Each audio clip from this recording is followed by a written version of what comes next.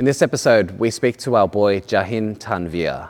We dive deep into the man behind the success. So he's very popular and he's on TV and all of these cool things, but we dive down into his story, what it means to be a young leader at 22 years old after selling his first business, being acquired by the Australian School of Entrepreneurship, and being on TV and having an incredible profile running workshops for Canva, for the likes of Toyota, and at the F1 Formula One Grand Prix as well. So listen in, it's not one that you want to miss. So before we start the podcast today, inviting you all to join me in a meditation so that we can find some ground, find some space, and then dive in and speak on some real shit as well. Hear the story of Jahin and all the work that he's done, but also inviting him to join us for a conversation as well. So it's not just a one-way street. So inviting you to close your eyes at this point in time, finding a seat that is comfortable for you. So I would recommend placing your feet firmly on the ground and then following the chain up from the feet.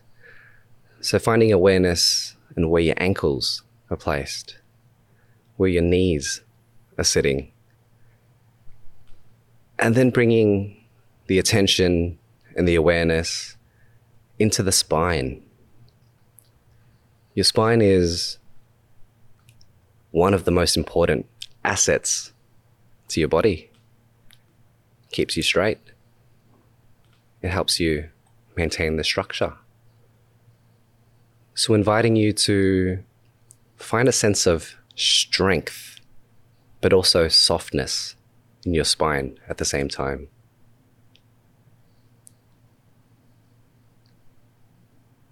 So in meditation, we focus a lot on the breath. The breath is like a metronome that ticks in and out, but it brings in your life force, your prana, as they say. So as you breathe in and out of the nose, feeling the air that enters your nostrils.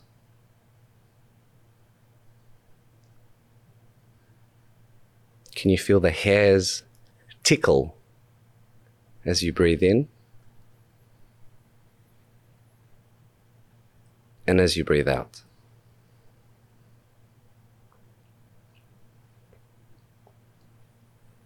Noticing the sensation of your breath through your nose.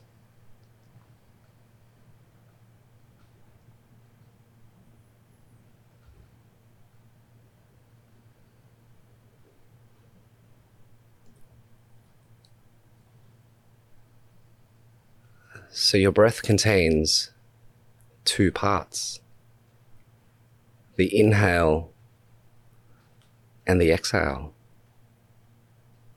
But notice at the top of the breath, there is a suspension just before you inhale and that transition to an exhale. Think of a trapeze artist when they're swinging from trapeze to trapeze and they're switching.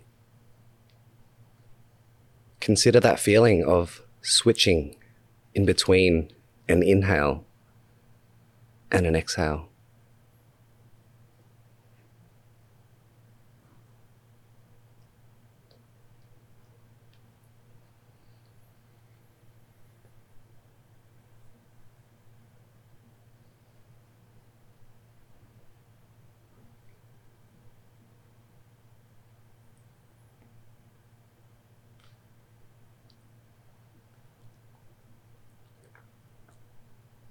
The beautiful thing about meditation and focusing on your breath is that when you lose focus, when inevitably thoughts enter your head,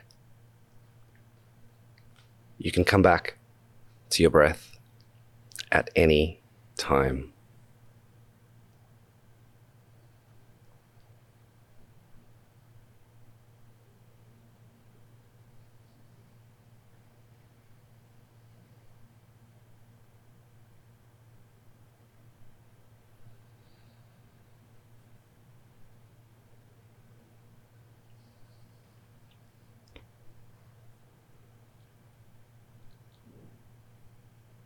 So I invite you now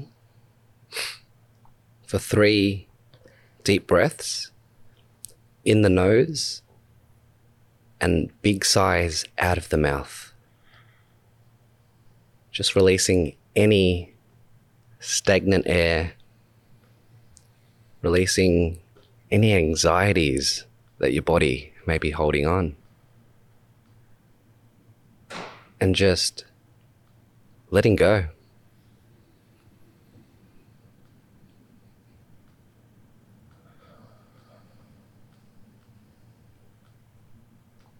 And so when you're ready, slowly opening your eyes, coming back into the room, taking your time to reintegrate,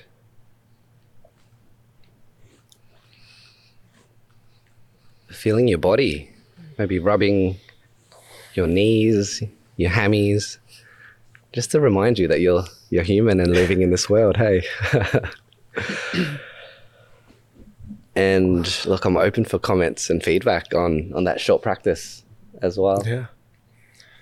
That was incredible. Yeah. I think that was the most stillness I've had in weeks, which Wow. is ridiculous to say. How'd you go, Jasper? Yeah, that was like really cool to, I guess, start the podcast with a meditation. And when we started to breathe, I was like, I started to have anxiety. I was like, shit, did I press the record button? Yeah. And I was like, maybe I should open my eyes and look. And then I just had to remind myself, like, hey, you're in this moment right now. If it isn't recording, that's fine. We'll figure it out. Mm-hmm. Just focus on the breath, where we are, be present, and just listen to the guide that's guiding us through this practice in this moment. So yeah, I've been like dealing with a bit of anxiety like the past 3 weeks because I started a new job, my first design job. Yeah. And it's just like, I just remember I was like, shit, I gotta do something that's gonna help me be present again. So yeah, like I every now and then when I'm feeling a bit that anxiety in the morning, I'll go to the steam room and have like a 20-minute guided meditation and just feel so much better. Like even this morning, like we haven't done a podcast in a while, so I'm like, shit, like I'm a bit anxious, like how's this gonna turn out? And I was like, all right, I'm gonna do a guided meditation, just feeling, being present, and just like rubbing my legs just to feel human and like I'm right here, like it's okay, you know. So thank you for that. That was cool. Yeah. Cool. That's we're trying new things every time, right? So just then I was like, why don't we do a meditation? Yeah. But thanks for sharing all that as well. And look, welcoming Jahin to the podcast this week as well. So he's a special guest from Sydney, from Western Sydney. And yeah, super excited to have him on and share his stories and talk about what it means to be a young person on a meteoric, I can't say the word, but a big rise, right? You're on a rocket ship, and a lot of people are seeing that and are very supportive and probably somewhat jealous of your journey so far, right? But yeah, super keen to dig into that today. Fantastic. Thank you for having me. This is one of my first in-person podcasts, so I'm very excited. Yeah. So tell me about your experiences with stillness, because we only spent 5 minutes at the start here, and you're saying this is the most still you've been in weeks. Yeah, I think my relationship with stillness as a whole is a work in progress, to say the least. I think my life is so chaotic right now in the last year or so, where for me to just sit down and focus on breathing. As much as I've tried meditation, it's just never worked for me because I've always just been like, what am I doing? Is this the right thing to do? Like, what am I doing? Like, is this the right way? Because it's just so different to normal life and just, action. So it was a refreshing thing, to say the least. Yeah. How are your habits these days? Because ironically, you started a social enterprise called Breathe. But you worked on it, built it for 6 months, and were acquired by the ASE group. So with all the work that you're doing and from what I'm hearing and from what you post, but at the same time what you choose and decide to share with the world as well, and what you've decided to curate and build, tell me about how hard you work. I'm curious on your habits and what is the making of Jahin as well, because your habits form your identity, don't they? I think I'm a machine more times than I'm a man sometimes. No, I think habits for me are the fundamental thing to anything you want to achieve. I'm a big fan of Atomic Habits by James Clear, and he has a very famous line where he says, it's all about the marginal gains, getting 1% better every time. And I think when I was in high school, for example, I was always just like, when's the overnight success? When can I go the next day and just be this different person, this very, emphatic person that people would be, gravitate towards? And I've always wanted that overnight success thing, but I realized it never works. And so when I changed my mentality, it was about first year, second year uni, where I was like, let me just focus on small things every single day and see what happens. Small things like, waking up a little bit earlier than before. Small things like actually tracking what I'm eating. What time am I eating lunch, dinner? Small things. That's been fundamental. And I live and die by habits because it's changed my life. And again, it's small things that really do make a massive difference. So you're waking up at 5:30 a.m. 5 o'clock. 5 o'clock. 5 o'clock. 5 Gym's at 5:30. Yeah, I mean, I am a certified night owl. So I love my 1 a.m., 2 a.m., the silence. I think it's epic, like being up at that night.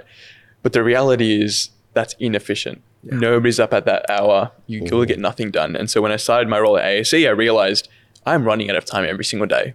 And the only way I can manage that is if I wake up and become a morning person, as they call it. So me being a very extreme and obsessive person, I was like, instead of trying 8 a.m., 7 a.m., let's do 5 a.m. Let's go all the way back there. And so wake up at 5 a.m. My first thing to do is drink a cold glass of water. That's my sort of, morning jump, morning boost, no caffeine for the first hour or two, and then hit the gym. That is my first routine every single day. It doesn't matter if it's a weekday or weekend. That is my routine. And it just gives me a lot of comfort, but it also gives me that I'm starting the day off right more than anything. It's incredible because best practice, and they always tell you this, is wake up and go to sleep the same time every day, even on weekends, right? For me, Monday to Friday is so easy, but then the weekends come and you just kind of like, all right, out with mates, you kind of drag, hey, I don't have work tomorrow, you be on your phone for a bit longer. Do you maintain the practice on weekends as well, as you just said? Oh, absolutely. I went to bed yesterday at 3 a.m. Look, weekdays, I am very strict on my timing. Weekends, I'm very flexible. But the reality is when you get into the habit and that routine, your body just wakes up. So I went out with friends, haven't seen my friends in a while. So Saturday night was epic. I had a really good time. Went to bed at 3 a.m. because we were just talking, having fun. My body just woke up at 5 o'clock. Even if I'm not on too many hours of sleep, I'm still just adjusted to that energy level. And so, I think training your body and obviously catching up on that sleep. Sleep is very important. Burnout is real. But it's all about just, again, like you said, consistency. And I think your body understands that and accepts that. And then once you get into that stage, you're just like, this is me. This is what I can fall back on. 3 a.m., but it was a good night, to say the least. So tell me about, okay, you go to the gym at 5:30 or so. Is that a gym outside of your house? You drive there? I walk there. You walk there? So our gym at home by driving is about 5 minutes. So walking is about 15 minutes. And I love my morning walk. I blast some music. I walk down. I just feel happy because nobody's out. It's pitch black. And it's just like, this is my time. I'm just walking. Like, if I want to sing, I'm going to sing. It's just my alone time. And so I walk there, do my gym session. That's how I call it, is that's my 45 to 1 hour of just me time. No emails, no social media. I don't get that in other days. So that is my time of me time. And then once I'm done, I walk back again, singing, happy, because nobody's awake. Nobody's awake at that time. And then start work as soon as I come back. Yeah. Amazing. So what, have you always been that, like you mentioned that transition from being a night owl to a morning person? Did it take time to adjust, or did you just like instantly be like, I can start waking up at 5 a.m.? Yeah, I think it was more about necessity than choice, to be honest with you. I think when I joined the Australian School of Entrepreneurship, it was so demanding, where it was just like what I used to do before this could not count. Otherwise, I would be grilled alive. And so I needed to make some changes that would benefit my life, that would benefit my performance, and, you know, be a better leader. And so one of the things I realized is I need more time on my hands. I need to be more energized. And so waking up in the morning was that thing. The first few days to a few weeks were horrible, miserable. I was reliant on caffeine and coffee and, you know, Red Bull. But then ultimately you realize, why am I doing this? It's because I want more time to actually make good of my day. And it just became like a routine where I was just like, this is my comfort now. It's not uncomfortable anymore. It's just, if I don't wake up at 5 a.m., I feel like, what is happening? What am I going to do today? Yeah. So yeah, it's taken a bit of time, but I enjoy it now. Yeah, awesome. Like I used to be a 5 a.m. person as well, and I could resonate with that. Waking up at 5 a.m. for such a long period of time, and then your body just gets used to it. But eventually I started waking up really late. So now I wake up at like 7 a.m. So that 2 hour difference, I can feel it. Oh man, in that 2 hours, I would have had so much more time to do my writing and just like have my me time as well, right? And for a period of time, we started doing, what was it, Monday morning? Oh, morning. Early rises. Early rises, that's what it's called. It's been so long, I've already forgotten about it. We were doing like, trying to wake up at 5:30 a.m., doing our best to wake up early because we realized, yes, we had more time, but we realized, shit, we were burning out quick because of it. And that why wasn't strong enough for us to keep doing it. So we kind of stopped that now, and now we're just like chilling and waking up at our own times. I don't know, what time do you wake up usually? Generally 6. 6 a.m. these days. Damn. Yeah, 6. That's what we learned through our early rises campaign. We were pushing each other to create more time so that we can do more things that we love. So we started waking at 5:30 and just pushing that start much earlier. And because of that, we've developed the body senses, and the circadian rhythm for us probably started earlier, right? But we realized that we burnt ourselves out pretty quickly doing this and forcing it as well. So I think the learnings from that came with have a strong why on why you're starting so early as well. And you were mentioning that discipline is so important. I realized that this week because I felt like I feel worse now not having a lot of discipline in myself. Like I used to go to gym twice a day. I used to go to gym straight after work. I used to go to gym for like 2-3 hours. Now I've cut that back to like 15 minutes to half an hour, and I feel shit. I feel shit inside. And I've been waking up in the morning and looking at myself in the mirror. I'm like, fuck, I'm fat. I gained so much weight. And I was like, I realized like how important discipline is. And because I had that discipline back in the day, like I felt so much better. I felt healthier. And now I'm trying to figure out how can I build that discipline again. So do you have any like, I guess, tips or advice from your learnings and experiences to build that discipline?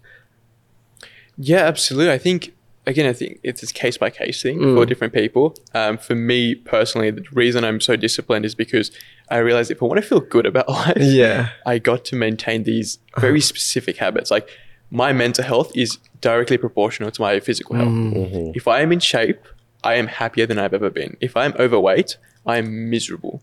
I don't like living. Like that is genuinely my sort of mentality there. And so figuring that out at a young age, I was just like, okay, if I want to perform at a high level, whether it's in business, my relationships, my friendships, my family, responsibilities, I need to maintain the things that make that tick. And so when I figured that out, I was like, okay, these are non-negotiables for me.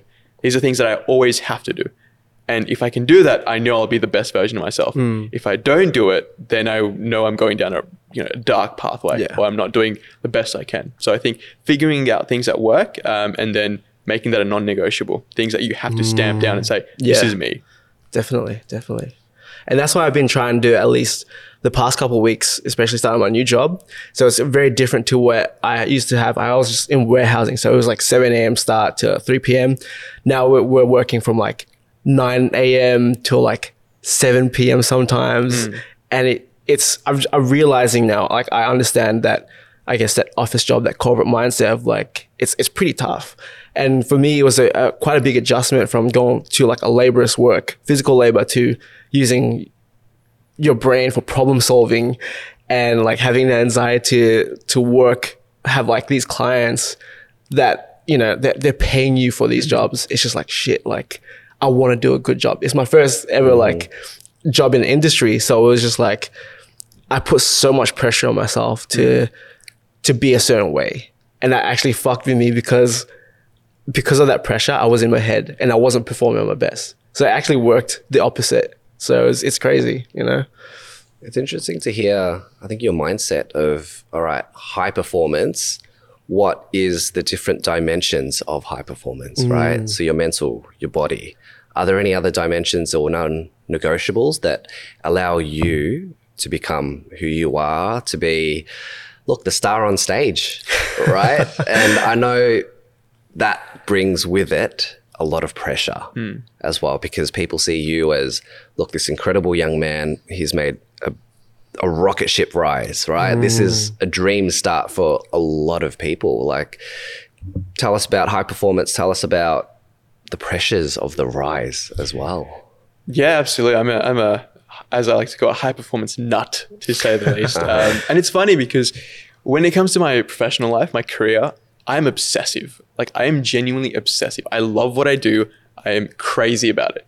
When it comes to my personal life, I am incredibly laid back. So I'm the type of person that you'd ask, well, what do you want for lunch? I'm like, whatever you want. We'll grab something off the street. Yeah. If you ask me for work, like, where are we going for a team dinner? We're going here. I've made a reservation 7:30 p.m. If that closes, we've got options here, which is 500 meters away, 600 meters away. I'm obsessive. And so for me, high performance relates to my career more than anything. It's the reflection of the work that I do and I put out to the world.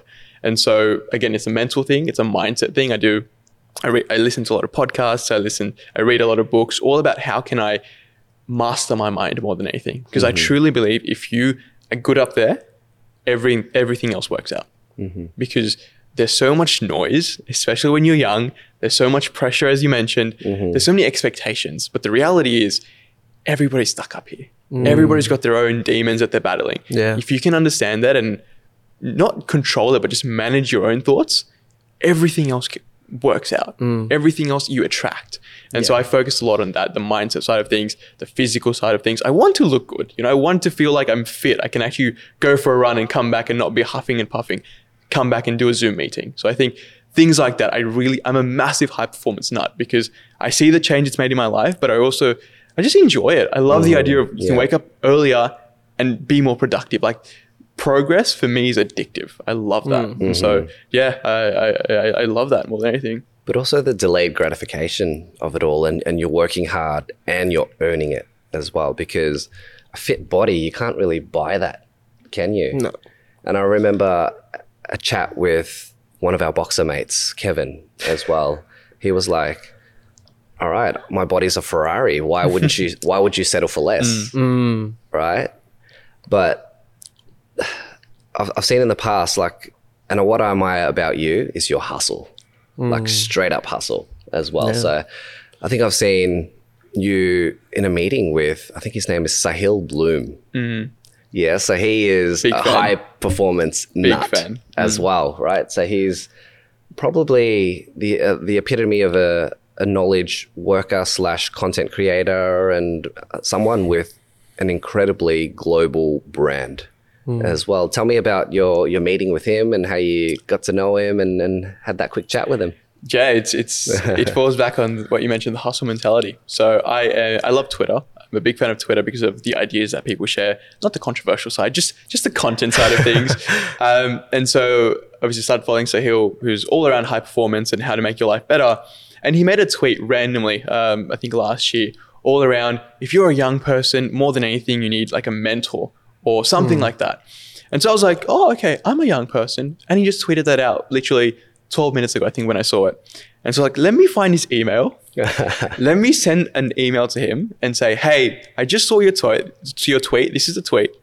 I'm a young person. You said they need a mentor. Can I jump on a call with you to ask you a few questions? That was my hustle. Just to see that it can be done, that I can jump on a call with someone like Sahil Bloom, who is obviously very famous for his industry, and just learn from him more than anything. Yeah. Nothing to get out of him. No, I don't want this or any opportunities or any internships. I just want to jump on a call, see if you're actually real. Yeah. The way you speak, does it reflect on the content that you're producing on Twitter? Yeah. And I sent that email, very, very short email, and he got back to me in less than 24 hours. And it's like, when are you free next?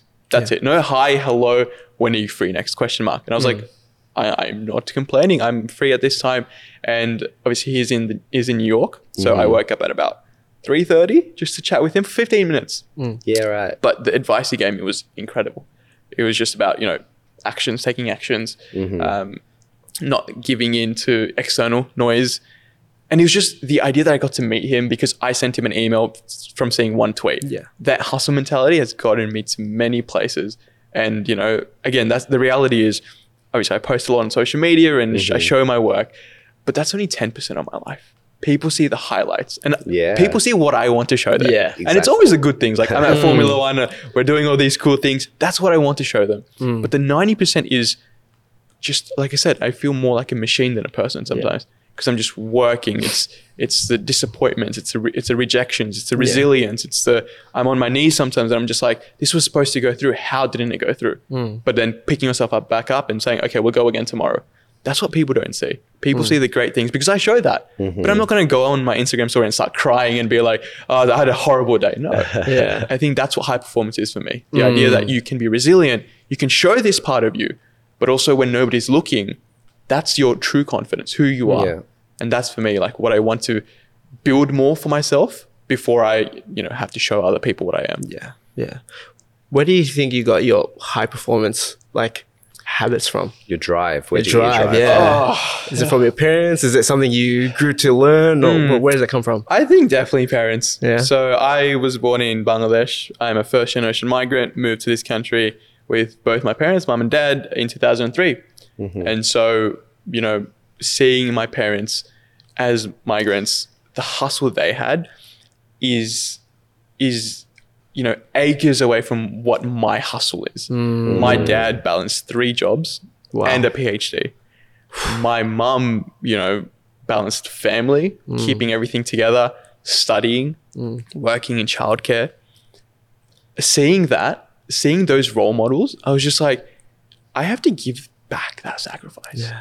If I do nothing, if I don't have that work ethic, I'm an embarrassment. That's how I tell myself because I've seen them. More than anything, I've seen survival from them. Not flourishing. I've seen them survive. Paycheck to paycheck. I come from, my dad's obviously an academic. You don't get paid much.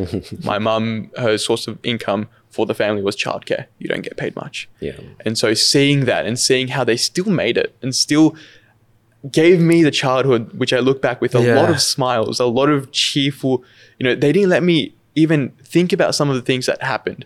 Yeah. I didn't even know some of the financial hurdles, for example, growing up, because they kept it away so eloquently. So because of us, for myself and my younger brother.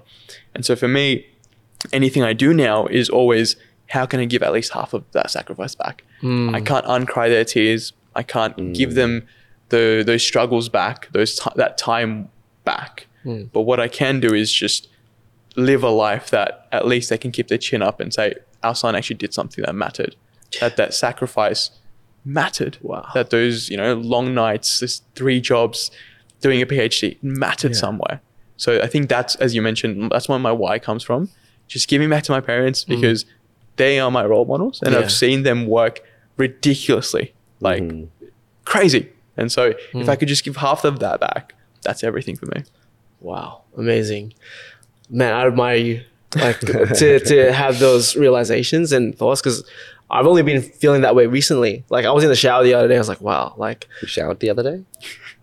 I had a shower.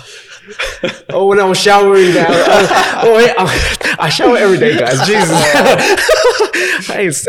What's this Melbourne thing? When I was showering the other day, I had that thought like, wow, my parents have sacrificed a lot, right? And it's like what you said, survival. Like they were surviving for us, and they were able to survive coming from a third world country as well, and to give us the life that we have today. And it's just like, wow, like, I'm so grateful for my parents right now, you know? So it's, dude, that's like the my why as well sometimes, where it's just like, fuck, how can I give back to my parents as well, you know? It's interesting because the experience from migrant and refugee families is that they've come from, air quotes, poor countries, right? Or those countries that have been heavily affected by war as well. So there is a scarcity mindset in how they're living their lives. My family, our families, I could probably say, is more frugal. They'll push you down maybe an academic path as well. And that's the stereotype of Asian, Middle Eastern, ethnic families, right? Go become a doctor, a lawyer, somebody that could make a very high salary as well. And that's what probably pushed you down the optometry route as well. I was hoping we were going to cover that. No, absolutely. I think, education was the biggest priority in our household. And my mom tells me this, when, I'm 22 now, my mom tells me this very openly. She put a lot of pressure on me to, nap plan, things like OC classes, things like selective schools. That was big for her because education was, the thing that would catalyze us going from this situation to this situation. And so education was a big focus, and obviously I had to do something that was respectable and something that would be, in an essence, marry me off well. And so I was like, okay, I was very into the healthcare side. I really liked medicine. I really liked giving patients that interaction. And so I chose optometry. Why? I'm still trying to figure that out to this very day, but it's always that area where I was just like, I want to give back to that patient human level. And I think that's helped me in business as well, in the sense that I think healthcare professionals are one of the, I said, if not the most empathetic people you'll ever meet, because they will see things like diseases. They will see things like, telling people that you will, essentially pass in a couple of months. That empathy is unparalleled. And when you are going through that motion of becoming a healthcare professional, you have to learn that. You have to learn how to communicate that. And so I think that's helped me a lot in terms of dealing with people, especially people over, older than me, because I get to see things in a different lens of from a human level, rather than what can you give me, what can I give you? Rather than that, it's more about, okay, what is something that you're going through? What is your problem? How can I come and complement that? Not fill that gap. I don't think anybody needs to fill any hole that you have. That's your responsibility. How can I complement and support what you're doing? And so I think that comes through my healthcare background. But mother still wants those 2 pieces of paper on the wall. So we're still pushing through. You're still studying at the moment? Part-time. 1 year left, part-time. Yeah, incredible. So still the optometry course as well? Or Absolutely. Still the optometrist dream that my mother has. Yeah. But I'm finding with what your mum said, I put a lot of pressure on you as a young person. It's incredible for her to have that awareness and the ability to talk to you openly and frankly about that as well. Sounds like you have an incredible relationship with her. Yeah, I think, and over the years, the more older I get, I think it's improved incredibly. Like, I've always been very tight with my mum. We've always been 2 peas in a pod. But in the last 5-6 years or so, especially my teen years, we've just dropped any walls that ever existed. It was all about what my mum always says, I want to be your friend. I want you to be able to be comfortable and tell me, rather than you, eloping, for example, and running away and doing all these things that other kids might be doing. And so I think she's given me that safe space. Obviously, there's still a lot of pressure being the eldest in the family. I've got a younger brother. There's a lot of pressure for me to be a role model, to be, somebody, again, to make sure those sacrifices don't go, to waste. But she's given me that space to talk to her, to communicate with her. And now I obviously call her right before this podcast. She's currently overseas, but I gave her a call outside because I was like, Mum, I'm doing this. I'm going to do this at lunch and then I'm going to have dinner. Just that, having that relationship has made a massive difference. And I get a lot of my personality from her. I am an introvert. I love my time alone. I get that from her. My personality, what I care about. being cold and, sort of, being calm and stuff. I get that from my mum. Just to be still and learn that as well. So yeah, I get my personality from my mum more than anything. So tell us more about your mother's and father's journey to Australia, because she was born in Bangladesh. No. So my mum was born in Pakistan. So she was born in Islamabad in Pakistan. And my dad was born in Kolkata in India. So my dad's family's from India. My mum's family was from Pakistan, or what we call East Pakistan, before the war happened. And they both migrated to Bangladesh, and then they had me. And so I am like, as I call in every corporate setting, the walking definition of South Asian. Like I'm like a tick of the box whenever I do like a keynote there. And so they obviously had the upbringing overseas. But the thing is, like, my family, like, they did really well for themselves. Like my mum was, graduate from commerce, had like a very nice office job. My dad was doing really well. And the reality is they gave all of that up for their children, because my dad had an opportunity to do a PhD, which he never wanted to do, but thought this could be really cool to go to another country like Australia and raise his kid there. And my mum didn't even think twice. She gave up that very prestigious job, which for me, when I think about it, I don't think I could do that. What was it? What was the role? It was, at an office back in the day. And obviously my mum being a female, being in that role was unheard of. But she was a director in that capacity at a time which was like, I think the year 2000, 2001, which is unheard of. Yeah. And so she was, breaking all these bamboo ceilings, all of these things, and she gave it all up because of a 1-year-old kid on the floor. And she sacrificed all of that. And for me, when I think about if I had a kid, for example, and I had to go to another country right now and drop my whole career, I don't think I could do that. Like, it would take me a lot to do that. And so when I see that from my parents, I'm just like, I have to live a life that gives all of that back to them. Otherwise, what's the point? I am a waste. And so I think understanding that and processing that has been a bit of a journey. But now, obviously, I communicate with them. I tell them what I'm doing, what I'm not doing. If I've achieved something, I want to invite them more than anything. I want my mom to be my +1 at events and awards. And so, yeah, try to give back and live a life that's worth their sacrifices. So I'm curious, she was born in Islamabad. How did she make it to East Pakistan or in Bangladesh? Yeah, absolutely. So it was during the wartime. So my mum's side of the family, they were all working in Pakistan. So they spoke Bangla, so as when the war happened. But they weren't called Bengali at that time. So they were working there. That was how it was happening. And then the wartime happened. What year was this? What year was this? This was about 1975. So after partition. After partition, yeah. So there was the mass migration to Bangladesh, and then after that, there were people like, do we want to leave? Do we want to stay here? And then ultimately, my grandpa decided, no, we want to go. We care about our language. We care about our culture. And then during the wartime, and some of the stories I hear from my grandma, for example, was ridiculous. Like just gunshots while they're driving, them having to go down, like movie scenes that you think, oh, it happens with, in John Wick, for example. That actually happened in South Asia. Crazy. And so when I hear those things, I'm like, the fact that they all made it out, I'm obviously very grateful. But again, it's another oomph in me where it's just like, how can people make that much sacrifices and suffering, but still, live to tell the tale in such a happy and, supportive way? That to me, the human spirit, that's unparalleled. And so when I hear that, when they moved to Bangladesh and they had me, that's why culture is so important to me. I do class myself as a Bangladeshi Australian. I don't class myself as, Pakistani or Indian. Obviously, my families are from there, but I'm Bengali more than anything. So I'm very proud of that. Wasn't always. Obviously, growing up being a person of color is always very difficult. But I think you realize that culture is the most important thing to you when it comes to your values. And the more I can lean into that, the more I can show other young Bengalis to say, no, you can do it. Or if I can do it, you can do it even better than me. Creating that standard instead of that inferiority complex that a lot of us suffer from. Actually, how can we empower ourselves and feel like I belong? I can do this. If he can do it, I can do it better. That's what I want to do.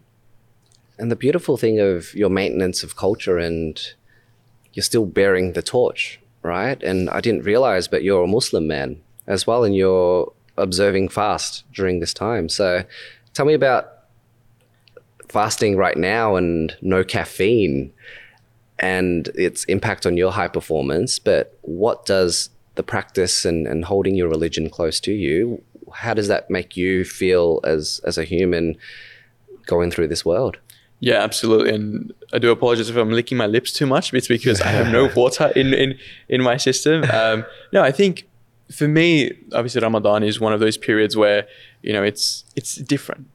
High performance in Ramadan, I think, is peak. Even though I'm not having my caffeine, I'm a coffee lover. I love my coffee. I love caffeine, but it's just a different spiritual essence more than anything. It's the 1 month, I think a lot of Muslims can agree, where you just feel the strongest to God that you can ever feel. And for me, my values more than anything come from my faith. The ability to do good for others, the ability to, be a role model, to be, servitude to other people. That comes from my faith. We talk about culture, but where does, the culture come from? What your purpose is. And so that's how I've been raised. And I went to an Islamic school as well, funnily enough. So that was my upbringing there. Was a good, bad conversation for another time. But I think identity has always been one of those things where it was just like, do I want to lean into it? Do I not want to lean into it? And I think being a first generation migrant, being a person of color, being a Muslim, these are things now that I unequivocally talk about and openly talk about because I think it's important. I think representation is very important. I think the ability for me to come and pray in a situation like this because I need to, I think is important. But we don't talk about it as much as we did when we had to. So I think it's important that we talk about it, but also how can I lead by example? And so I'm very openly Muslim. I love talking about it. I actually did an article yesterday for a question where they were asking, what does Ramadan mean to you for like Channel 9 Honey, which I've never heard of before, but I was like, sure, I'll respond. So I think representation is very important. That's why I love talking about these things because you need to. Otherwise, you feel lonely. You feel like, is it right? Is it not right? Because who determines that anyways? Right. So what were your experiences growing up as a young Muslim boy, young man? And you see in the media, right? It's always common that the media always pushes a certain narrative. And look, in a world where it was post 9/11 as well, and it still is, I would think to a very hard time to be a Muslim person because of all this negativity that's been pushed around, a lot of misconception, misunderstanding for what is a very, very peaceful religion as well. Your greeting is Assalamu alaikum, which means peace be upon you, right? And the response is peace be upon you as well. Am I right in saying that? Yeah, absolutely. I mean, growing up, I've got it all. I've been called terrorist. I've been called everything that you can in the public setting. And obviously for when you're a 10-year-old, 11-year-old, 12-year-old, that's debilitating. That is something where you're just like, okay, I'm going to hide it. And I think I definitely went through a few years where I was just like, I'm not going to even talk about it. I'm not going to openly do it. When I'm at home, fantastic. I'm in my comfort level. But when I'm outside, no. Even though I went to an Islamic school, in that ecosystem, that bubble, I can be myself. But once I go to public transport, no. I don't want to talk about it. And so I think that insecurity, again, with the narrative that's always been pushed down our throats, it's always been quite difficult. But I think the older I got, the more I realized it's important to embrace it. Because the reality is people are suffering in silence, whether it's in religion, whether it's in culture, whether it's in your identity, people are suffering in silence. And all it takes is, as you said, one person to just hold the torch, even if it burns a little bit. For them to hold the torch, it makes a magnitude, a mass amount of people will actually look at you and say, okay, if they can do it, I can embrace it too. And so I think that's always been sort of my motivation around, again, identity and being Muslim and all these things and going through the adversity, racism, discrimination, all these things. It's the idea of how can I improve the collective quality of life. And the only way I've found that's been meaningful for me is, again, holding that torch and trying to pave the way. I don't have to, because it's, the paths will always change, but how can I at least do my part so that I can, try to, show someone else that it's possible more than anything. So the thing with community work and advocacy work is, and from my observations, is that we've both and all of us and those in the space have gone through such darkness sometimes as well. And we don't want others to feel the same way. And so that helps us to hold the torch, but to help others who may fall into the similar traps that we have in the past. And it's just lending out a hand. Hey, come up. You don't have to experience that. I'll share with you my story, my journey, so that we can move and progress forward as humanity, right? Not just as a person that's similar to me, but it's everybody as well. And look, I'll let Jasper comment, because pre the podcast, I was like, hey, check out Jahin's TED Talks and things like that. And your message of representation, of you can't be what you can't see, right? That's so important. And it feels like it's only in my awareness has been built around this sense of representation probably for about 5 or 7 years, right? It's still new. But when growing up, I wish I had this message growing up, because we'd be so much further ahead. But despite us not having it, this new younger generation have the message as well. So I think it's a great time to be alive, isn't it? Definitely. It is a great time to be alive. And like you said, I wish when I was a bit younger, I wish I had exposure to that as well. Because I always thought, oh, I'm an Australian, you know, I'm an Aussie, so I'm no different to these guys. Like, but I'm realizing now, like, fuck, maybe I was a bit different because of my skin color or my culture, our differences. And I always look back at this time when my cousins came from the Philippines. They started living with us, and they asked me, oh, like, what's your nationality? And I'm like, oh, I'm Australian. It's like, nah, you're Filipino. I'm like, no, I'm Australian. And I got confused with that conversation. It's always been replaying in my mind. I'm like, am I Australian or am I Filipino? I've always been so confused. So but like, I didn't really see that representation was an important conversation back then, but now I'm seeing it now. Like when we see like Josh Coolabau in the UFC, he's a Filipino and he won his fight like a month ago or something. I could feel that, oh man, like the Philos are like, they're winning something. I felt part of that win. So that's when I truly felt like, oh wow, representation is really important. Now we feel seen as a community, like the Filipinos, right? And we're being a part of all these community events, these Filipino community events. I'm like, wow, it's amazing to see that the Filipino community is coming together, and it's so important for us to share our cultures with the world. So like, I'm glad Lim brought those conversations and topics to light with our brand, because now I'm seeing like, wow, it's important to embrace your culture as well. So yeah. I love that. No, even for me, for example, like every time I'm on media or on TV or my face is somewhere in the public, you'd think you'd get some comments on social media about, you know, what you've done or how you performed. The main comments that I get from people is, oh my God, you're Bengali? That's the main comment that I get. You're what? You're Bengali. So you're actually Bengali? Like you were born in Bangladesh? Like that's the surprise. Yeah. Or you're South Asian? That's the main comment that I get, more than how did I perform? Did I say something right? Did I say something wrong? Am I getting cancelled? No, it's all about, oh, you're this? Like you grew up in Western Sydney? Like what? Yeah. And so I always find that quite amusing, because it's just the reality, as you mentioned. It's just seeing people. Sometimes you don't even know what the substance is. Yeah. As long as you know they're doing something well, it doesn't matter what they're doing.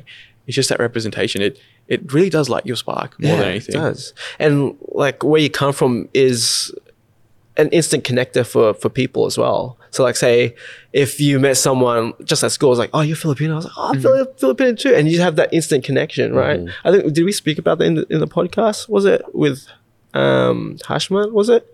I think we brought that up, and it's just like, wow, you realize, I was like, oh wow, you know, we could go to a different country, and if you find someone that's Filipino, it's just like, oh wow, like we instantly have a connection. We can easily build a relationship, and that's why it's like so important to have these communities and make them know that these communities exist. And what you guys do in the community space is like amazing. It's incredible. So I'm glad to be exposed to this now. So what does it mean to be Australian for you? You're going to get me cancelled. No. I think what it means for me to be Australian it's an interesting one. I think more than anything, it's just, you know, embracing your own identity. I think Australia is very, very privileged to be a very multicultural country. More than I've had the chance to go to the US, for example, different countries, and Australia by far is incredibly multicultural. It's beautiful. There are a lot of issues. There's a lot of systematic issues. There's a lot of things that we need to address.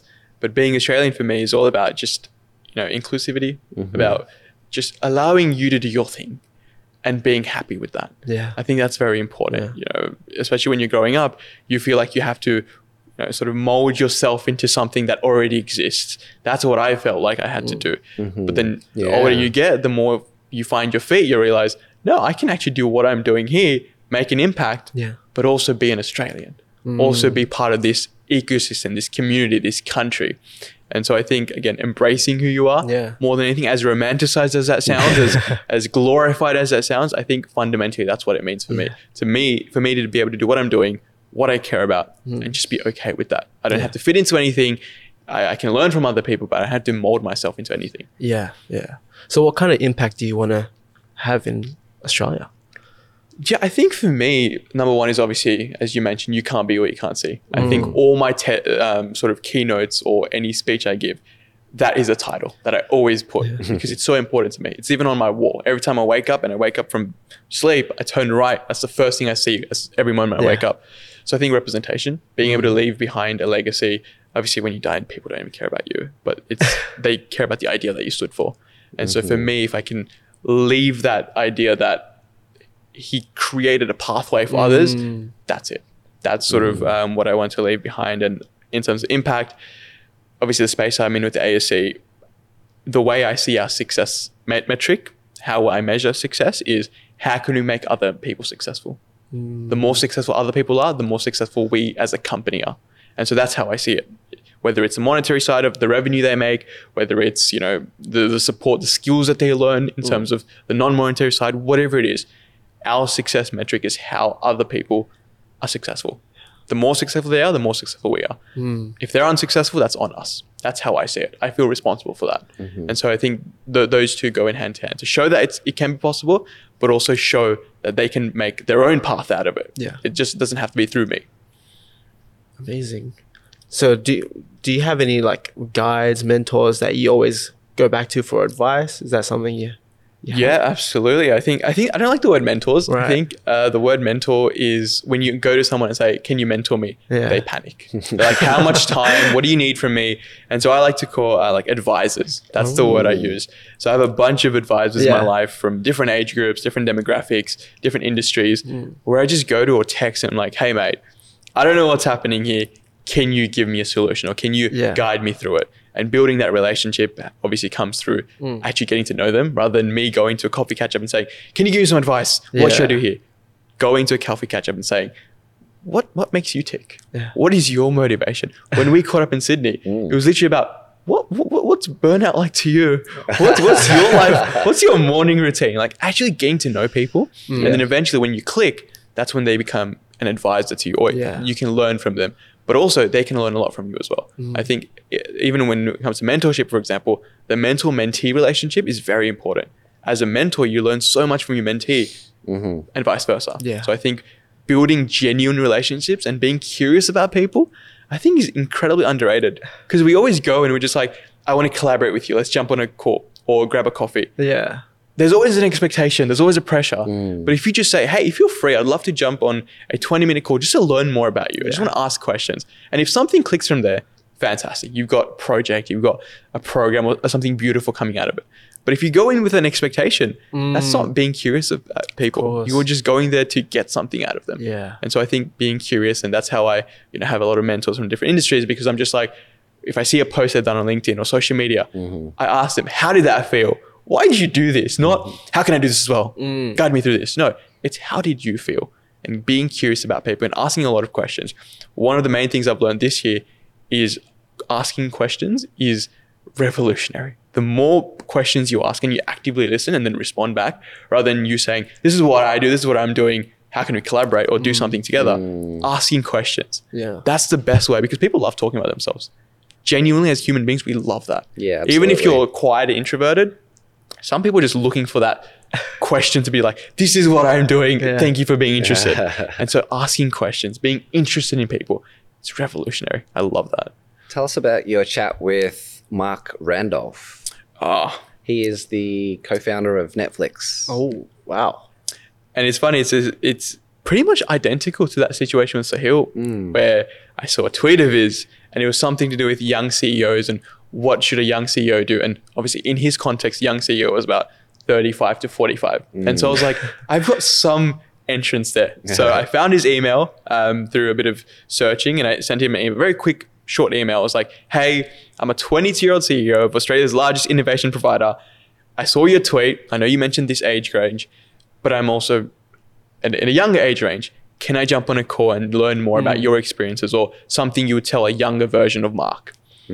Less than 24 hours. He got back to me with only one response. He's like, can you email this to my personal email? And he sent me his personal email. And I emailed the same thing to his personal email. And then we jumped on a call. Wow. This is a co-founder of Netflix. Yeah. I was shaking. This is Netflix that I watch on my couch. Yeah. He created that. And I literally just asked him, what advice would you give? I didn't say, I want you to mentor me. I want you to come and speak at our events. None of that. I was like, what piece of advice would you give to a young person in this generation compared to what you did when you built Netflix?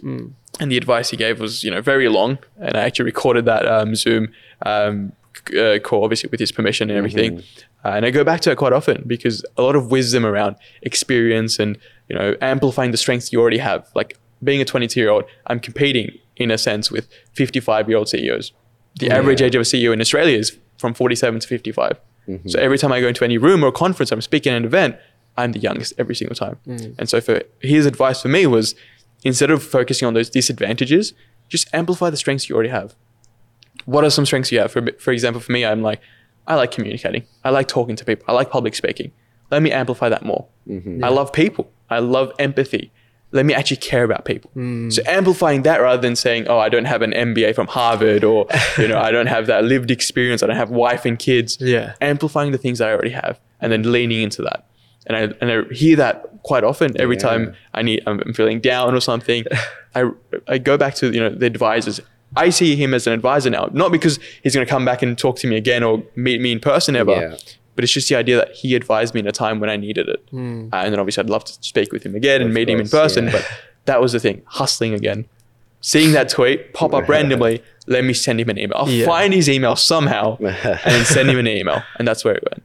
Damn. So what advice would you give on top of all that for young people who are still trying to figure themselves out, who want to build what you've built or maybe even better, right? How will you enable them with maybe a thought bubble of your knowledge? How can they hustle or how can they build the way you've built? Yeah, absolutely. And I think for me, my piece of advice would come down to 2 words. And these are 2 words that I tell my team as well. We've got a team of about 36 across the country. And these are 2 words that I always say, and it's fail forward. Fail forward. I think we're always so afraid of rejection. We're so afraid of what will other people think. We're so afraid of the idea that, it will go wrong. But the reality is it will actually go wrong. You will always make mistakes. You will always figure it out. There will never be a time where you're like, I've got everything together. Because the next day something will happen and you'll be like, oh, I've got to fix this again. You are always making it up as you go. I've had the chance to speak, obviously to Mark, for example, but a bunch of CEOs from the big 4, from different companies. And the main takeaway that I get from every single one of them is you're always figuring it out. You're always making it up as you go. The imposter syndrome is always there. And so my piece of advice and thing that has helped me in the last few years is fail forward. Have the liberation to just make mistakes, learn from it, but never, never give up. Always find alternate pathways. There's always a way around difficulties. And in most cases, the way around, you're just gonna be like, this is so much better than what I wanted. This is incredible. Every situation I look back at, and it's a testament for my life as well. Every time I'm just disappointed and deflated by something that happened, something else happens after that. I'm just like, this is 10 times better. This has made me feel even happier. This is what I needed, but I never wanted. And so I think failing forward, giving yourself that autonomy to make mistakes, but learning from them and just keep going, because perseverance gets you very far. it's a beautiful message, right? And what they don't tell you as a young person is that nobody really knows what they're doing. Straight up. Yeah. We are giving it a crack. We're taking actions every day. We're building upon that momentum of the previous actions, and we're failing forward. So that's an incredible summary of what you've been able to do so far, because as a young person during COVID, starting a business called Breathe, teaching public speaking from somebody who just wanted to learn the art of it themselves, right? And then pushing out content over TikTok, getting inbound leads from that, and going out to ASX 200 companies and big private companies that have like all the shine in the world, but to not know what you're doing and going out there and giving it a crack and failing forward. So I think that's incredible advice and such a beautiful summary of, I think, your rise to date as well, just giving it a bloody crack. So one of the things that I've done recently as well, and thinking it from a diversity aspect, is I went to training at the local footy club the other day for the first time, right? And think about this. You rock up, there's a field of 30 blokes there. They all seem very Aussie, right? Like I'm finding myself accentuating my Australian accent being in the room with these people. So it's like, yeah, right. Yeah, I'm talking like this. Don't do that again. I won't do that again. But it was obviously scary, but also makes me feel alive to be able to do something for the first time and join these people. And obviously you're nervous, right? I could barely stick a mark because it was raining and it was slippery. And I just wanted to share this because I find how important it is, and coming back to representation as well. I wish that there was more like Asian footy players running around in the AFL, but I'm curious to see what other spaces do you think need more diversity of people that look like yourself or myself, and what type of work are you pushing so that there are smooth pathways for young people going forward, that the lights are hanging up so the pathway is illuminated as well. So I think it leads very well into the work that you're doing with ASE Group. Yeah. Yeah, I think for me, in terms of where I want to see representation, obviously I come from a youth advocacy background. So the first couple of years that I started my leadership journey was all around advocacy. How can I advocate for young people, multiculturalism? And now obviously with ASE, it's more of a business context. But I love that, because what I've realized leading ASE for the last 6 months or so has been the idea that businesses do run the world. The economy is all around money. As much as you talk about, representation and media and all these things, fundamentally, if you don't have the resources, the funding, the support, you can't put anything out. You can't actually substantially do anything. Finances are always the biggest hurdle for a lot of organizations, a lot of grassroots, a lot of community initiatives. Yeah. And so for me, my mission with ASE, the Australian School of Entrepreneurship, is all about how do we empower Australians? How do we empower communities that are underprivileged, marginalized? How can you provide them with the skills so that if they want to start a business, fantastic, they can contribute to the economy there with their baby, whatever they create, or they can be really good employees, or they can have the skill to, be on media or be a politician. That's my mission. How can we equip them with the life skills? So that's what our industry is. The soft skills, as they call it, or employability skills. But the way I see it is it's life skills. Things like public speaking, things like starting your own business. You don't have to. It could be a side hustle. It could be something you do on the side. But it's all about giving them the autonomy that they can say, I can do it if I wanted to. So that if we have another COVID period, for example, we don't come out of it feeling hopeless and miserable. We come out of it thinking, okay, I've had this horrible period, but I've got these skills that I've learned. I can bounce back. I can be resilient. And so I think that is my entire mission. That's the reason I obviously started Breathe, because I was very, very passionate about communication. I think communication is the most important skill in any industry, in anything that you do. And then obviously now ASC, it's much more, there's more skills than just communication. And I love that because again, our success metric is how can we make other people successful? And if we can see representation through businesses, business leaders, I think that will change a lot of the narrative we see in communities. And then from there, obviously politics, the decision makers, what they're doing, the policy makers, seeing representation there. And obviously in media does help, but media is all about raising your voice. The actions come, I think, from the businesses and the politicians, because they're the ones that are actually, putting money in or putting money out of communities or initiatives. Because if you ask any young people, for example, they all have ambitions. They always want to do something for the community. But the biggest hurdle is, where do we get funding from? Or else they have to volunteer. And volunteering is a fantastic thing. It's changed my life. I used to do full-time volunteering when I first started. But the reality is, more than time, it's energy. Having the energy to volunteer and then work and study, it's exhausting. It's genuinely exhausting. So if you can have that financial support or that funding, it makes a massive difference. So that's sort of what my mission is for the ASA. Again, only 6 months into the role, so pretty fresh, but still learning the ways and trying to make impact in that lens. So what impact are you seeing so far? 6 months, although a short time, you've got the backing of the ASC group, some incredible investors behind the scenes as well, but also a team of 30 nationwide as well. So tell us about a bit more detail and some of the programs that you're running for young people or organizations out there as well. Yeah, I mean, it's the fact that you articulate it like that, it's crazy. Like, what? No, I think for me, ASE is all about providing life skills education. So obviously we are the Australian School of Entrepreneurship.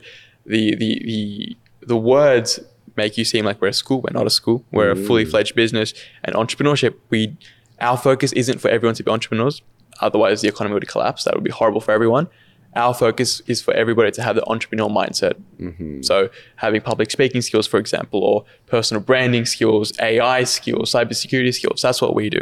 And so we work with about 450 schools across the country. We work with about 220 local councils, different corporates, different sports teams, all around giving them employability skills that are accessible. When you do training, I'm sure from our different jobs, training is doing these workshops, these programs, they're boring. They are long, they are arduous, they are backdated. So what we try to do is bring more of that fresh take, more relevance of, okay, we're doing this training or we're doing workshops around this, but AI is taking over the job entire market. How do we make sure we, take that into consideration as well in the entrepreneurship, again, mindset side of things.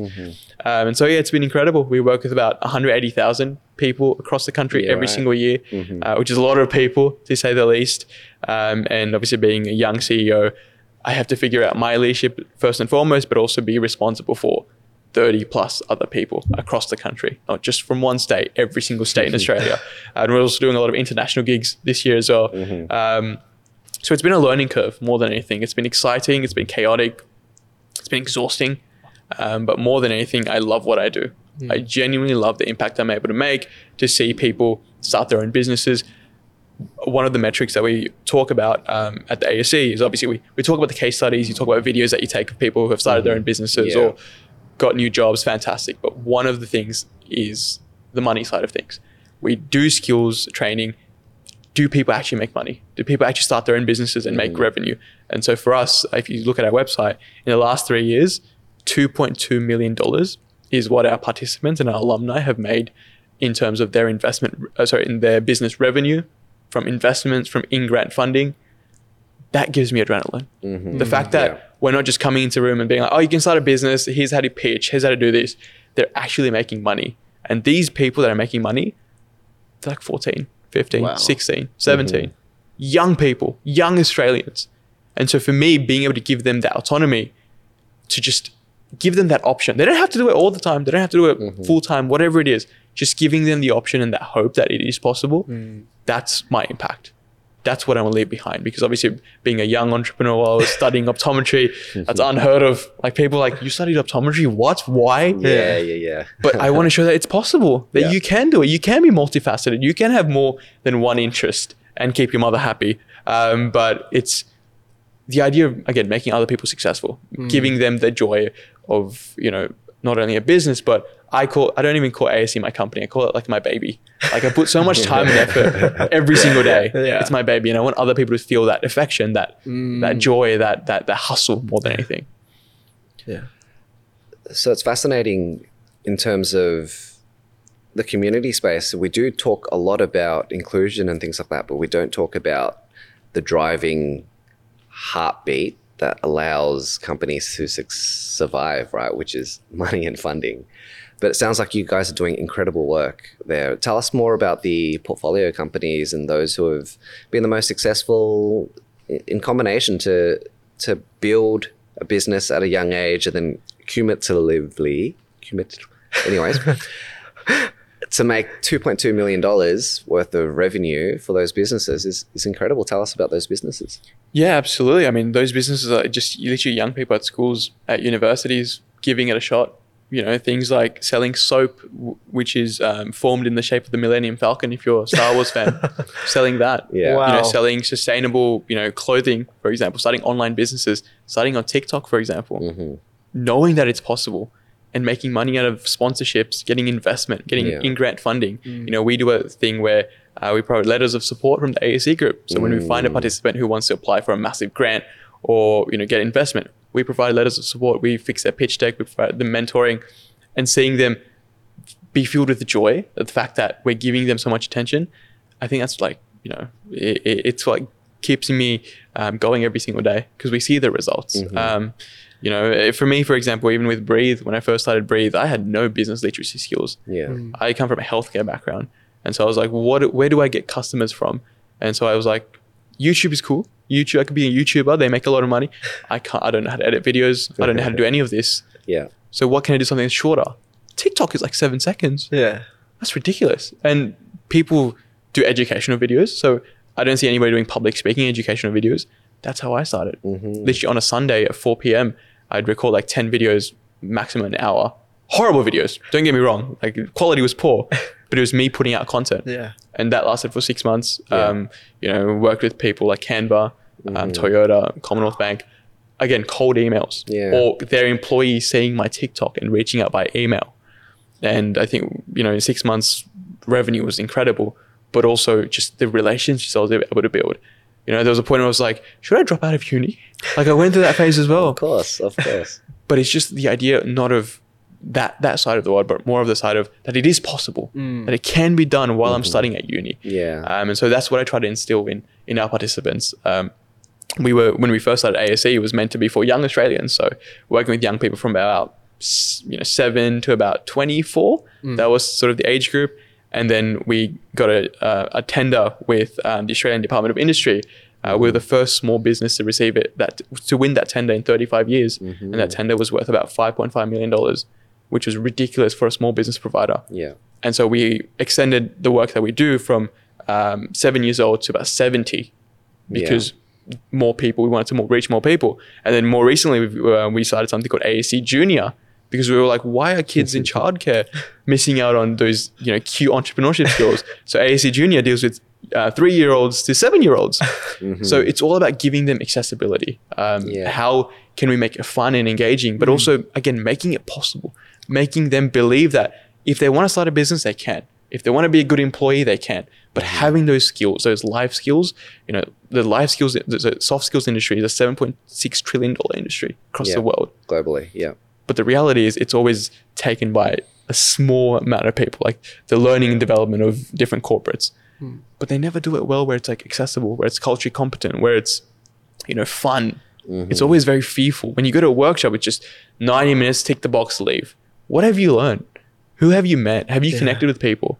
So I think that human-centered approach has been a massive focus for me and my leadership at ASE, but also the culture that was formed before I even came. The team that I have are phenomenal. Genuinely, from the bottom of my heart, I'm so grateful for the team that I have because they're passionate people. They genuinely care about people. And when I came in, it was a very natural fit because I was just like, we care about the same thing. We had different upbringings completely, but we care about making other people successful. And that drive, that enjoyment is just insane, to say the least.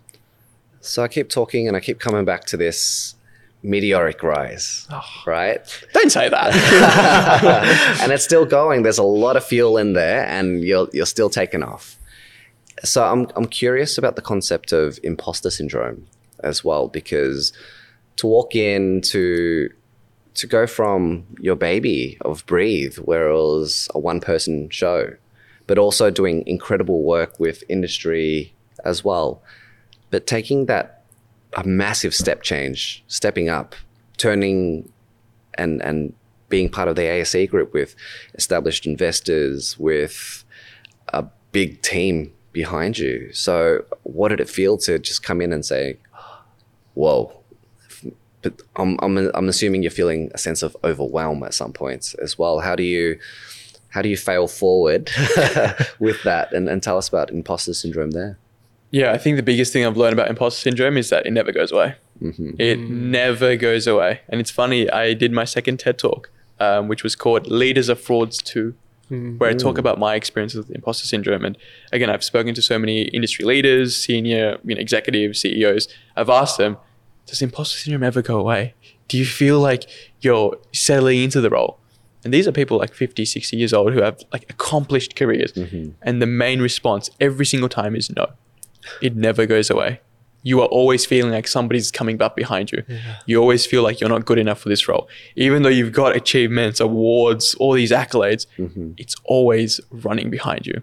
And so I think I've realized that and I've just leaned into it more than anything. Yeah. It's not easy. That feeling is very uncomfortable, where you just feel like you don't belong here or someone else should take your position. And I think my first 3 months at ASE were very, very difficult because I was trying to be someone I wasn't. Yeah. I knew there was a question mark on my forehead as to why a 22-year-old, I became CEO 1 week after I turned 22 years old. So 1 week after my 22nd birthday. And I knew there was a question mark on my forehead. So I was like, how can I please people? How can I make sure people like me? How can I be likable? And I was just under so much pressure because I was putting on myself. And then I took a bit of time off end of last year and I was like, let me actually think about imposter syndrome. Let me actually think about self-doubt. Where does it stem from? And I took about 3 weeks off. And now this year has been incredible. The last 3 months have been genuinely chaotic, but beautiful in the sense of the business we've developed. Obviously, we got a new investor now. And the reason for this shift, for me at least, for my leadership, was because I stopped trying to be someone I wasn't. I leaned into what made Breathe successful. I leaned into what made me feel very comfortable in my leadership. And I just amplified more of that. Yeah. Like I said, small things like communicating more effectively, being more empathetic, asking more questions. And I've realized I'm so much more comfortable now. I can walk into any room and feel like I am representing this company that I, again, treat like my baby, rather than trying to think, I'm 22, I have to prove to myself, I have to answer every question. No, it's how am I the best version of myself? And it's just leaning into the imposter syndrome of understanding, as you mentioned, you're always just figuring it out as you go. You never know the answer. You're always making it up on the spot. And if not, you hire people that are smarter than you. So yeah, it's a long journey, but I think imposter syndrome is a good thing more than anything, because if you can lean into it properly, it keeps you on your toes, but it also keeps you very excited. And that's how I reframed it more than anything. A nervous excitement. The adrenaline. Yeah. Fight or flight. So I'm also curious about your leadership style as well. How would you define that? Yeah, absolutely. It's funny. I was actually having a chat yesterday about this at a networking event. In terms of my leadership style, I've always been a very lead by example type of person. I've always loved, again, that's why I love high performance, because I want to be that person where, at least feels like they've got their stuff together so that people can see, okay, this is what they're doing. Maybe I can integrate this. Not because they told me to do it, they're doing it themselves. But also I am very strong on my standards. I think at ASE, for example, we have values such as having the wow factor, going above and beyond, servitude to other people. And so I'm very stern and focused on those, but also tender-hearted in my approach. And what I mean by that is that I want us to be the best. We're already Australia's largest innovation provider. That's a lot of pressure to handle. That's a lot of standards. But I also know that things go wrong in life. People will go through breakups. People will go through mental health struggles. People are people. And so even though I have those standards, I need to maintain that my people, my team, are taken care of, that I'm tender-hearted in my approach. I genuinely feel responsible for not only my team, but also their families. Because the reality is all my team members, they will go home to their partners or family. And if they go home and say, I've had a really rough day, our boss is doing all of this, that falls back on me. that entire poor experience is on me. So I feel responsible not only that they get paid well, but also that the environment, the culture is positive, has that growth mindset, that they're learning, that they're contributing. So I think that's very important for me in terms of leading by example, but also, ensuring that I'm sticking to my values, but also adapting as much as I can, because people are people. Yeah. People will go through ups and downs as I will, and, adapting with that as well, and making sure I care about the person more than, the outcome, more than anything. It's so fascinating because it's that intersection of leadership, but also imposter syndrome as well. As such a young man at 22, coming into the organization, but you have to report to a board now, right? You report to a group CEO, but then you're accountable to your team. So I love, you've got a great head screwed on, right? Because you're leading by example, and it's not just hot air and steam. So your team sees you and they're like, hey, he's walking the walk as well. So it'd be easier to follow and follow in your direction because of such strong leadership in that way. But I also love hearing the tender heart. Not many people talk about the heart, right? We're in this society where it's just like, all right, we're led by our minds, our eyes, it's all in here. We forget about this. And I think the tide is changing. I think with yourself as a new CEO, but you're bringing the more human-centered approach, which is slowly changing away from just straight up pure revenue. But this is the approach of doing business these days, right? You can't appeal to a millennial Gen Z market if you don't have any heart as well. So there's probably, I think, a lot of older CEOs can learn a lot from you as well. And I'm sure they do when you're meeting up with them at business conferences and things like that. So leads next to my next question. What feedback do you get from the OG CEOs at the moment?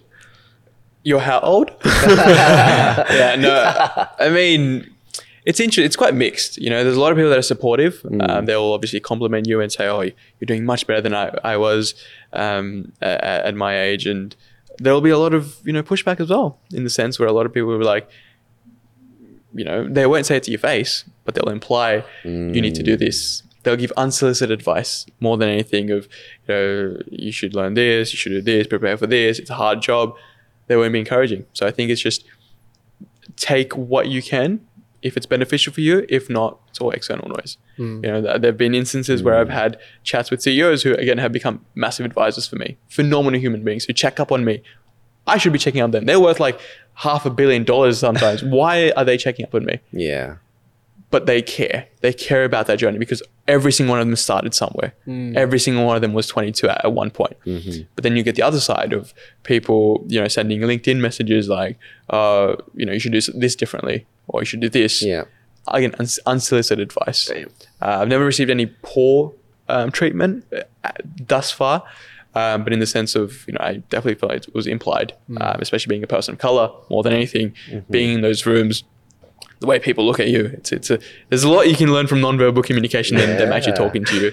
Especially when I'm stage, for example, some people just tune out or go on their phone. I know why, because I'm a 22-year-old person of color speaking about leadership when they've got 50 years of experience in leadership. I get that, but it's about taking what you can and collaborating with the people that want to collaborate, because you can't make everyone happy. No, you'll always have criticism. You'll always be making mistakes, having faults.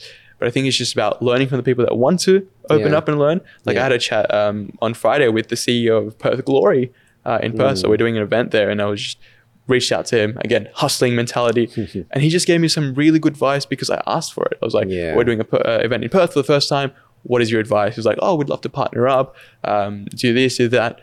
That was very helpful. Whereas if I went to someone else, they'd be like, oh, couldn't care less, find something else. So I think it's just dependent on who you can communicate with and lean into that. Not everybody will be receptive to you, and that's okay, because you don't have to be receptive to everyone else. There's been plenty of people who reach out to me which I can't collaborate with because there's no scope for that. So it's just being nice and being kind and realizing all the odds are already stacked against you. It's okay. Just amplify the strengths you already have and do your best.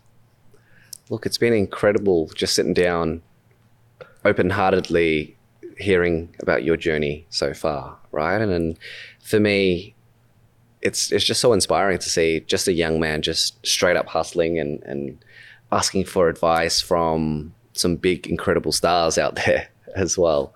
So I just want to thank you for being you, and thanking you for, I guess, sitting with us and sharing so much vulnerability at the same time. But I'll give it to Jasper for 3 questions and any other questions you've got as well. I think we'll go with 3 questions, man. So first question, what are you grateful for? I'm grateful for life. Just breathing. The fact that I get to wake up today, do what I wanted to do, and come down here and speak to all of you. Yeah. I'm grateful for life, genuinely. That's amazing. I was going to ask before, do you ever like just stop and be like, damn, I've done this?